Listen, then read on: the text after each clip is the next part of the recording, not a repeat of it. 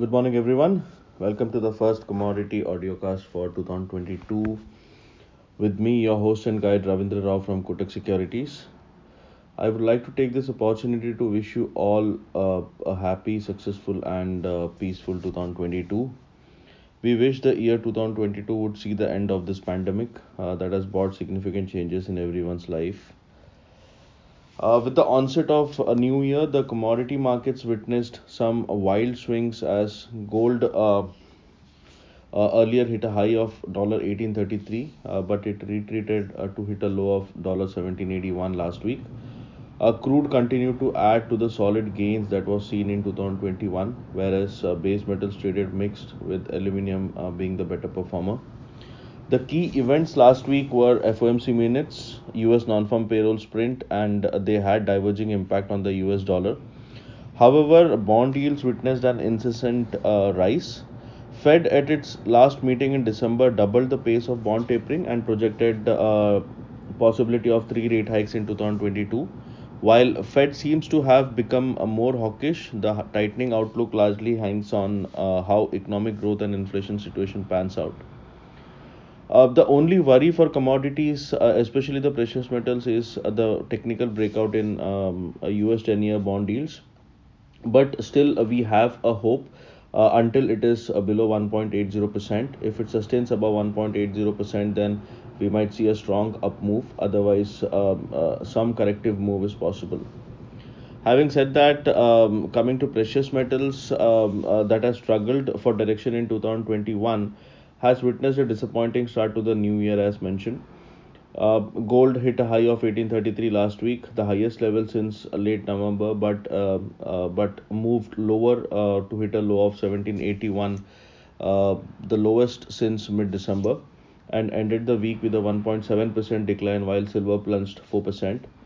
Precious metals have moved lower amid sharp rise in US bond yields and increased expectation of Fed's monetary tightening. FOMC minutes showed that the Fed officials are willing to take aggressive steps in lieu of economic growth and rising inflation.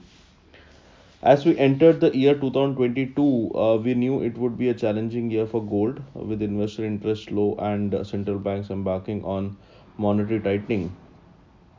For the week, we have a couple of important events for which might impact precious metals. One is Fed Chair Powell testification, and the second one is the US inflation print.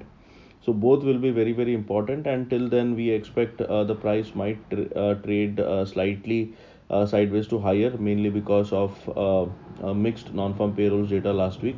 But once the data comes out, it might give a direction to precious metals, especially gold.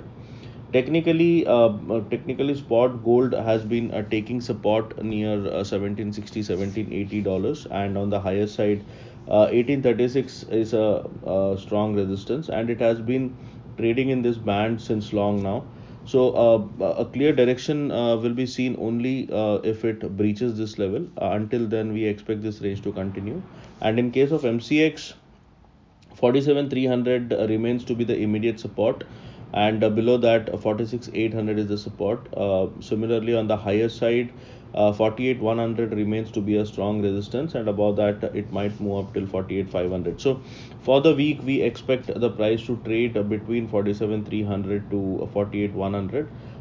Depending on how the data pans out, if the data surprises, then we might see a directional move in gold. Similarly, in case of silver, spot silver has been taking support near.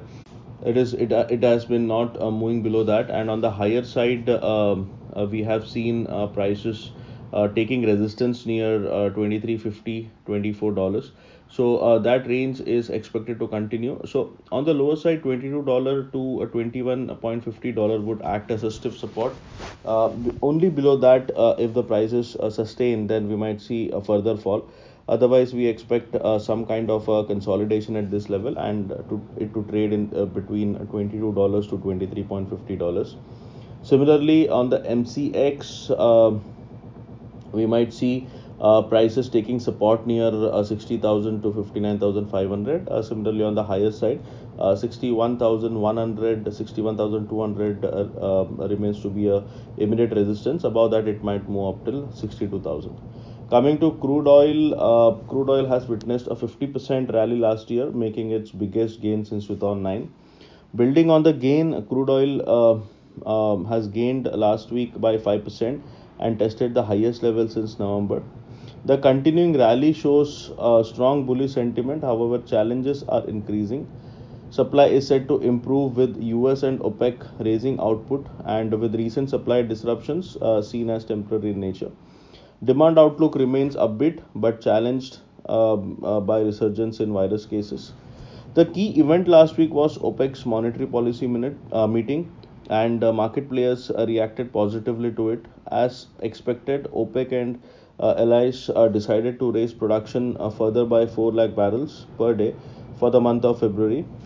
OPEC's willingness to raise output shows that it sees limited demand impact from the virus spread.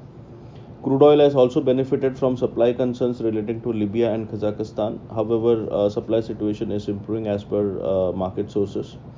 Overall, crude oil has witnessed a sharp rally reflecting strong bullish sentiment. However, increasing challenges in the form of rising virus cases and Fed's tightening could make it vulnerable to profit taking.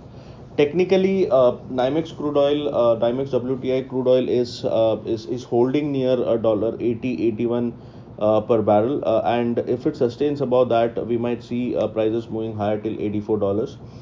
Similarly, on the lower side, $76 remains to be a good support. So we expect WTI crude to trade in this very range of $76 to $80 on the higher side. Any break on either side and a close might give a direction in that side. Similarly, in case of MCX, 5,000, 5,950, 5,940 remains to be a strong resistance. Above that, we might say it go higher till 6,050, but that is an extreme case. And on the lower side, 5,750 remains to be a strong support. Below that, it might once again fall towards 5,500. So we expect some kind of a consolidation happening.